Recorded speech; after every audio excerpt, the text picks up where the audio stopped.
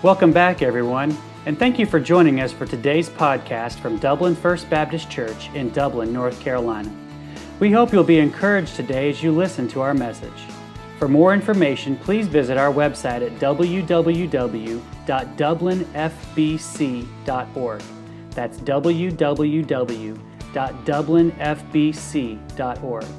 Now let's join the congregation of Dublin First Baptist as we listen to the preaching of God's Word.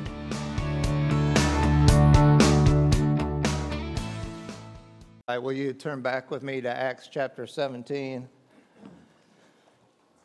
where we were reading just a moment ago. And those two first words in that first verse, they're kind of rough. When I've done this my whole life, ever since I'm from Bible college on, whenever I preach. You all are getting a second message. The first message I preach is usually Thursday or Friday, and the only recipient is Moses, my dog. I usually do it in the dining room because the counter's about the height of this, and I just go through it and pray for him. He's backslidden. He don't ever come forward, and usually he runs in the other room because I think he thinks I'm yelling at him. But over the past few weeks, we saw this second mission trip by Paul and his teammates. They entered a new mission field. They went to Macedonia, Philippi. That was the first place in that region that they went, what is today northern Greece. And in this passage that we're going to study together this morning, the mission team continues to move throughout the region of Macedonia. They're sharing the life-transforming gospel of Jesus Christ. They're planting churches in the different cities of that region. Now, two of those cities, Thessalonica and Berea, that's what we're going to look at this morning. They reveal the gospel to some people there. Some receive it, and some reject it. And in studying how they ministered here, there's a lot that you and I can learn about how we are to fulfill the Great Commission, what that ought to look like in our own lives, and how we should respond when we do, and the gospel's either received or rejected. But before we study this verse by verse, let's go to the Lord in prayer, ask Him to be with us in our time here together this morning. Father, we come now to your word. We've sung about it, and now we come to it and ask that your Holy Spirit would reveal its truth to us. May the gospel be revealed, not just to those who have never received it, but even to us who have. It is how we grow closer to you, by always keeping the gospel centered in our lives, at the forefront in our minds, driving our decisions, strengthening our faith. Lord, I pray that as we go through the book of Acts and we see how we are to be on Great Commission, that we'd apply these truths to our lives. We would find out what works and follow the positive examples. We would avoid the things that didn't work here. But God, more than anything, we want to be used of you to make disciples. And so, Lord, I pray that the truths we find here in these first 15 verses of Acts 17, we'd apply them to our lives this morning. In Jesus' name, amen. So it's in verses 1 through 9 that we learn of the gospel reaching Thessalonica. Verse 1 tells us that Paul, Silas, and Timothy, that's the they there, they left Philippi and they headed about 100 miles away to the city of Thessalonica. They passed through a few cities on the way. See, I did it already. Amphipolis and Appollonia. And in verse 2, we learn of the gospel being revealed.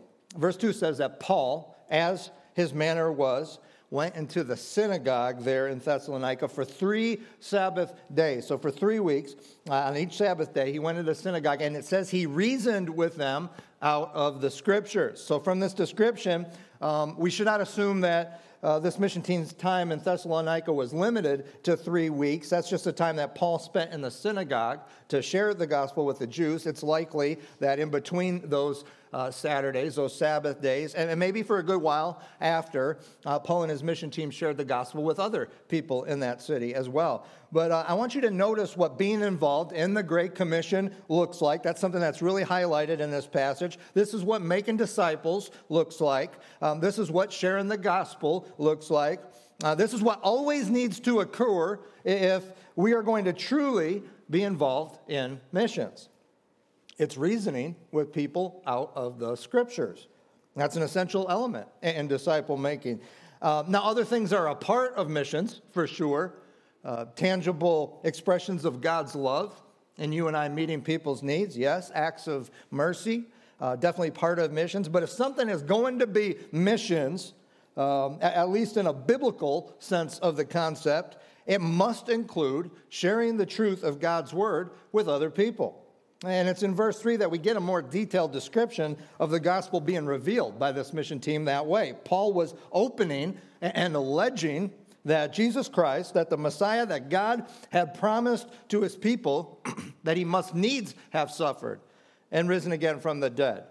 And this Jesus, whom Paul was preaching unto them, is Christ. He is the Messiah that God had promised. The gospel is revealed in all of that right there. And that is missions, pointing people to who Jesus is and what he has done for them to save them from their sins and give them eternal life by faith in him. Now, we know that this was always Paul's custom, as it says there, on every mission trip. And I have written here, and in every city. We're actually going to learn next week in the passage that wraps up chapter 17, that there was one city that he didn't do this in Athens. But in every other one, he always went to the local synagogue first, where he would be given the opportunity, because he was a theologically trained Jewish man, he'd be given the opportunity to preach the scriptures, to preach the Old Testament word of God. And that's what he does here. He takes all of those Old Testament passages, and there's a bunch of them. In fact, the majority of the Old Testament, all of those passages that point to Jesus Christ, and Paul reveals to those listening that this was always part of God's promise and part of God's plan, that the Messiah that he would send to save them, that he would suffer, and that he would die, and that he would rise from the grave. That was a major struggling point for Jewish people. They couldn't understand a Messiah who would do that. Now, we know that Scripture clearly teaches that in Isaiah, so many other places. And then Paul invites them to place their faith in Jesus Christ to be saved. Church, that is missions. It's you and I pointing people to Jesus. It's using God's word to teach them who Jesus is, what he's done for them, what God offers us in Jesus Christ, and then inviting them to place their faith in Jesus. That is what being involved in the Great Commission is. That's disciple making. That's how it starts. Now, let's see what happens next in verse 4. The gospel is received. It says some of them believed, meaning some of those Jewish people who heard and who understood the gospel revealed by Paul this way, some of them believed, and they received Jesus as their personal Savior. We know this because it says next that they consorted with Paul and Silas, meaning they joined them in faith in Jesus. And in every Jewish synagogue in this region, there were also Gentiles who were in the process, at least at some level, of converting to Judaism. And verse 4 also tells us that a great multitude of these devout Greeks they also believed and received Christ as Savior. And there's one more demographic that is listed here who placed their faith in Christ for salvation. It says, and of the chief women, not a few.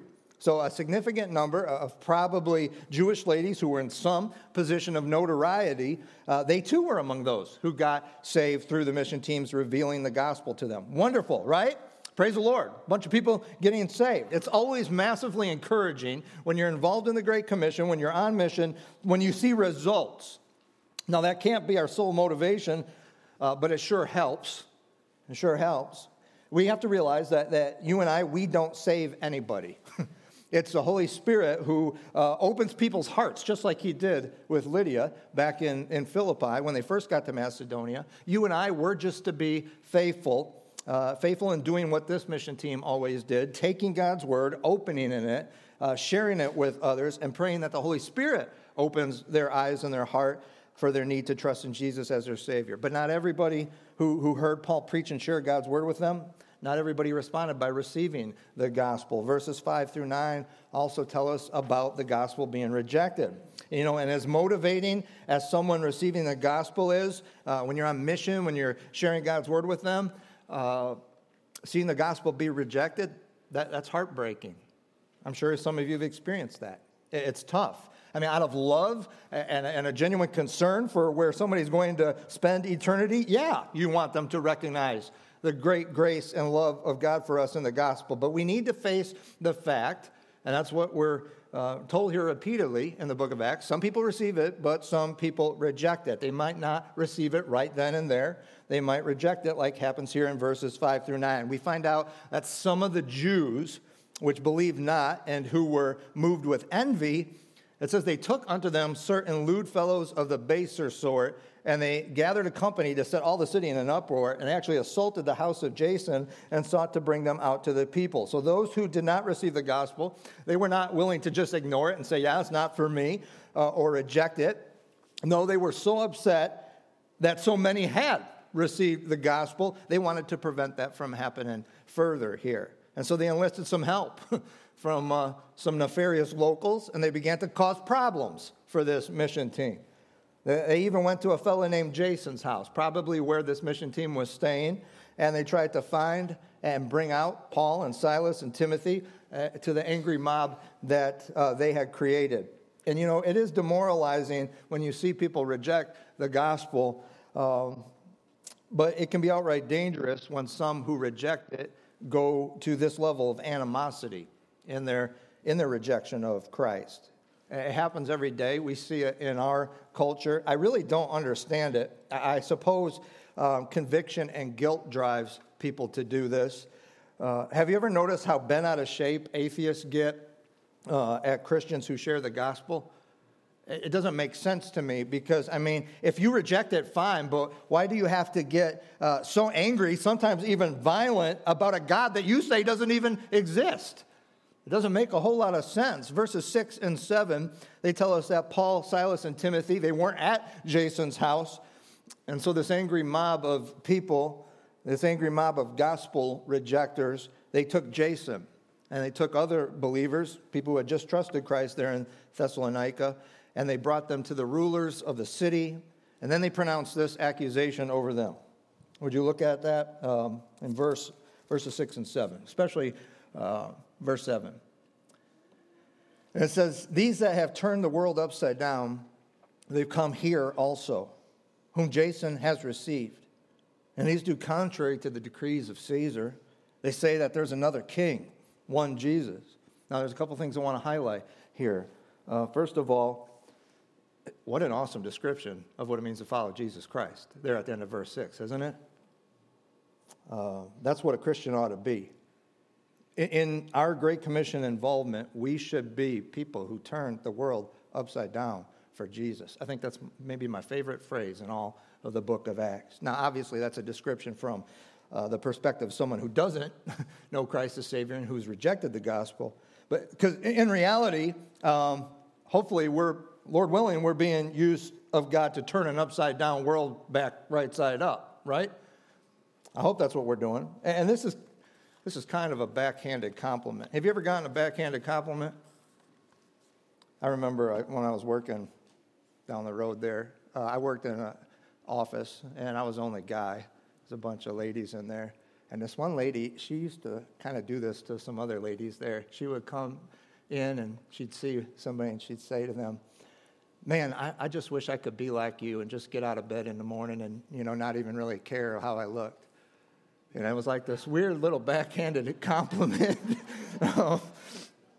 They mean it as an insult here, an accusation. They've turned the world upside down for Jesus Christ. But the point is that the way we think and what we say and what we do as Jesus followers, it should make a difference. It should make such a difference that there is a real impact on our culture. There's an impact in the lives of those around us. Now, secondly, in verse 7, let's look more closely at the legal accusation here, because from it we can discern that it was the unbelieving Jews who had rejected the gospel. They were the ones that were behind all of this uproar. Only they would have the theological knowledge to know that a Christian, a follower of Christ, does in fact have another king. We do, don't we? We have another king. I'm so glad. And our king, he's currently on the throne in heaven. He's reigning in the hearts of those who are his. I hope he is. He's reigning in his church. And one day he will return, and he will reign here forever, uncontested by any other human authority. This angry mob was motivated by some envious Jews who rejected the gospel. They were implying that because Christians have another king, that we're troublemakers, that we desire to cause anarchy in this world. Nothing could be further from the truth. because throughout the New Testament, the gospel of Jesus Christ tells us that we are to submit to those leaders here on this earth who God has sovereignly placed in authority over us. Unless some command from them would cause you and I to disobey God or his word or his will for us, we are to see them as God's instruments for our good, and we are to obey them. Anybody who claims to follow Jesus is to follow him in this. And so this accusation and any fears that the leaders had or that the people in Thessalonica had, and talks about that in verse 8. They were troubled. You know, Thessalonica was a Roman colony. They had a Roman proconsul, and they were proud that they served Rome. And the last thing they wanted is somebody coming in and causing trouble. But their fears were unfounded. While the gospel definitely has political implications, but having Jesus as our king, that makes Christians better citizens. It does when we obey God's word by our following Christ. So not being able to locate, they couldn't find Paul. They couldn't find this mission team. It says in verse 9 that the leaders made Jason pay some kind of bail-type fine to ensure that there wouldn't be any more trouble, and then they let them all go. They couldn't find this mission team because the team members had been sent away by the brethren, by these new Christians in Thessalonica. That's what verse 10 tells us. And in verses 10 to 15, we are told that the gospel then reaches Berea. When they got there, when Paul got there, what do you think that this mission team did? Where did they go? Well, verse 10 says they went to the synagogue of the Jews. And once again, we see the gospel revealed, this time in Berea. I know that on the outline on the front of your bulletin, it looks like the A, B, and C subpoints there. They're the same, and it may feel like, as we go through the book of Acts, that we're reading the same account over and over again. The same kind of thing is always happening. In one sense, that's true, but here in Berea, things are remarkably, noticeably different than before. There's a very unique description in verse 11. It says, "These were more noble than those in Thessalonica." Well, that's a compliment there. What does that mean? Who are the these? Well, the NIV puts it this way: the Berean Jews were of more noble character. Now, what does that mean? And why are they described by God this way? In the Greek, noble is eugenisteroi, and it literally means to be of higher rank. They were of higher rank. Why does God describe them that way to us? Well, verse 11 tells us, because they received the word of God with all readiness of mind, and they searched the scriptures daily, whether those things were so. Now, before we pick that sentence apart to understand it, because there's a whole lot there, have you ever noticed different church names around? That's one thing I do when I'm traveling. When we go on vacation later this week, I like to visit old churches especially, but I always keep my eyes out. One thing I was considering, you rarely see today churches around us that are named after a New Testament church, a church you'd find in the Bible. There's no Philippi Baptist Church here in North Carolina. There's no Ephesian Christian Assembly somewhere here in America that I know of. Definitely no, I've never seen a church that chose the name Laodicean, probably because of how they're described in Revelation. One of the only New Testament churches that I've ever seen a church here in the United States take as their church's name is this one. Have you ever seen a Berean Baptist church? Man, I've seen a ton of them. And here's why. These people they're Jews. They're not even Christians yet. They're Jews in a synagogue at this point, not even a church yet. What does it say there in verse 11? They received God's word that was preached by Paul with all readiness of mind. Wouldn't you want God to describe you that way? Man, I want God to describe me that way. And so when you come to God's word on your own, whether you're just at home or you're leading your family at worship at home, or when you come together here for worship and God's word is delivered in song, God's word is delivered in sermon, my question is, are you coming ready to receive it like they did, with all readiness of mind? Is your heart prepared? You know, how your experience of worship on Sunday has a lot to do with Saturday night. And you prepare in your heart. You prepare in your family to be ready to receive God's word. It also says here that they search the scriptures daily. Now, I like our name, Dublin First Baptist Church, just fine, but I hope that we could be called Bereans, because that's true of every single one of us here. Do you search the scriptures daily? Could God describe you as a Jesus follower, of being of higher rank Because you have that kind of dependence on God's life-giving, life-transforming word? Or is it something that at best you try to fit into your already busy schedule? They did these things, it says there, to discern whether those things were so. Do you know what we have here? We have the answer to life that tells us. We have truth here. We can find out whether or not those things were so. They were in God's word on a daily basis so as to make sure that they could know whether what Paul was saying was true or not. Are you able to do that because you're in God's word the same way they were? Listen, I commit to you to always preach God's word and to only preach God's word from this pulpit, but God has given you, He's given you, Christian, a responsibility to be a check on that. And on that message you hear on the radio or on some podcast or something that somebody shares on social media, because of your daily, just like that, your daily time in God's word, because of your passionate searching of the scriptures, are you able to recognize when someone says that God's word is saying something that it most certainly is not saying? Pastor Vodi Balkum said, if we don't know the Bible, if we do not know doctrine, if we do not know theology, then it's virtually impossible for us to identify false teachers or false teaching. That's pretty important, isn't it? Truth, God's truth, is that essential for our lives. And that's why, honestly, I love post-service questions that I get from y'all. I love that. I love seeing Berean-like activity among you. And I want you to notice in the next verse, because all of verse 11 and what they did, it played a role in what happens here in verse 12. Here the gospel's received. It says, therefore. So because of their actions in verse 11, many of them believed. And also of honorable women, which were Greeks, and of men, not a few. A bunch of people got saved that day in Berea. Disciples were created. They began their lifelong journey as a disciple of Jesus Christ because of how they viewed God's word, how they handled God's word, because of how they responded to God's word. And once more, it wasn't everyone there. Once again, we see the gospel rejected too. Verse 13 tells us that the same troublemakers from Thessalonica, they came over to Berea and they stirred up the people there against this mission team and what they were saying.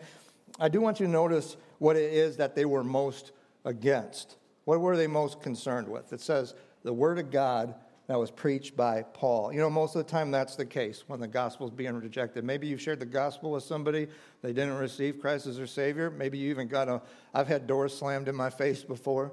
I kind of was chased with a knife one time. Wasn't really chased. I went to a lady's house. I think she was cooking something, and I told her who I was and what I was doing, and she had a big old cleaver there. I hope that's what she was doing, was cooking, but she said, strictly Lutheran, strictly Lutheran. I said, okay, have a nice day. But maybe you've shared the gospel and they didn't receive it, and you felt rejected. They're not rejecting you as a messenger as much as they're rejecting the message. That's what it says here. Their uproar was because of the word of God being preached by Paul. It was a convicting truth of God's word that they were against. And there's no subsequent or identical situation just like there was back in Thessalonica. There's no mob that rises up here. We know from verses 14 to 15 that those in Berea who trusted Christ as Savior, those who had gotten saved there, it says that they immediately sent Paul away. And Silas and Timothy abode there still. Paul heads to Athens eventually. Silas and Timothy join him there. But for a little while, the mission team is split up. That's not a bad plan to avoid further problems like they had been having. The gospel has been revealed to you this morning here in this passage. And my question for you is, which category do you fall under? Are you a gospel rejecter or a gospel receiver? And if you never placed your faith in Jesus Christ, who he is and what he has done for you to save you from your sins, I want you to do that right now, even as I'm talking. Tell the Lord in prayer that you are a sinner, but you now know from the gospel of Jesus Christ that he came to pay the penalty for your sins and to give you eternal life. Tell God you want to receive Jesus as your Savior this morning. Now, for you gospel receivers, you're like, well, I've done that. I want to focus in on just two elements as we move to a moment to respond to God's word. Could you be given that backhanded compliment that we read about earlier? Because of how you think and the things that you say and how you live your life, could anybody accuse you of turning the world upside down for Jesus? I guess what I'm asking is, are you so like Jesus that you make the impact that he did on this world? Are you so like Jesus that you make the impact these disciples did as they followed him? And if not, will you tell God this morning that that's what I want my testimony to be from here on out? I want to turn the world upside down for Jesus Christ. I hope you will. But the only way that's going to happen in your life is if you commit to being a Berean.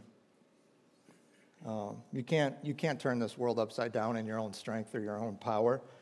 You have to depend on what this mission team did. You have to depend on what the Bereans did. So this morning, Christian, I ask, will you confess to God that your reliance on God's word has not been everything it should be lately? Will you tell the Lord, I want to always come to your word with all readiness of mind. I want to search the scriptures daily. I want to use your word to know whether or not these things are so. And listen, you are going to have to take specific practical steps for that to happen in your life. It'd be my joy to show you different ways you can implement God's word on a daily basis in your life. Call me, message me. I'd love to help you out with that. But will you tell God this morning, I always want to come to your word with all readiness of mind. I want to come ready, prepared to understand it and to joyfully obey it. Will you pray this morning, God, I realize that if I'm going to follow Jesus, if I'm going to be used of you to make any kind of real impact here in this world, I have to search the scriptures daily. I mean, we cannot get through a day strong if we don't eat or if we don't drink or if we don't breathe. So why could we think that we could live for Jesus without a daily reliance on God's word? Will you tell God this morning that you want him to reveal his will for your life through his word? It's not a mysterious or hidden thing. God tells us in Jeremiah 23:29 that his word is like a fire. It's like a hammer that breaks rocks in pieces. He wants us to know his word. He wants it to be a powerful thing in our lives. He wants it burning within us. He wants it breaking down strongholds. Will you ask the Lord to reveal himself and his will to you through it? He'll answer that prayer. He'll come through on that kind of commitment. As Tommy comes and leads us in a time to respond to God's word, however the Holy Spirit is moving you to respond today, I just ask that you'd obey him.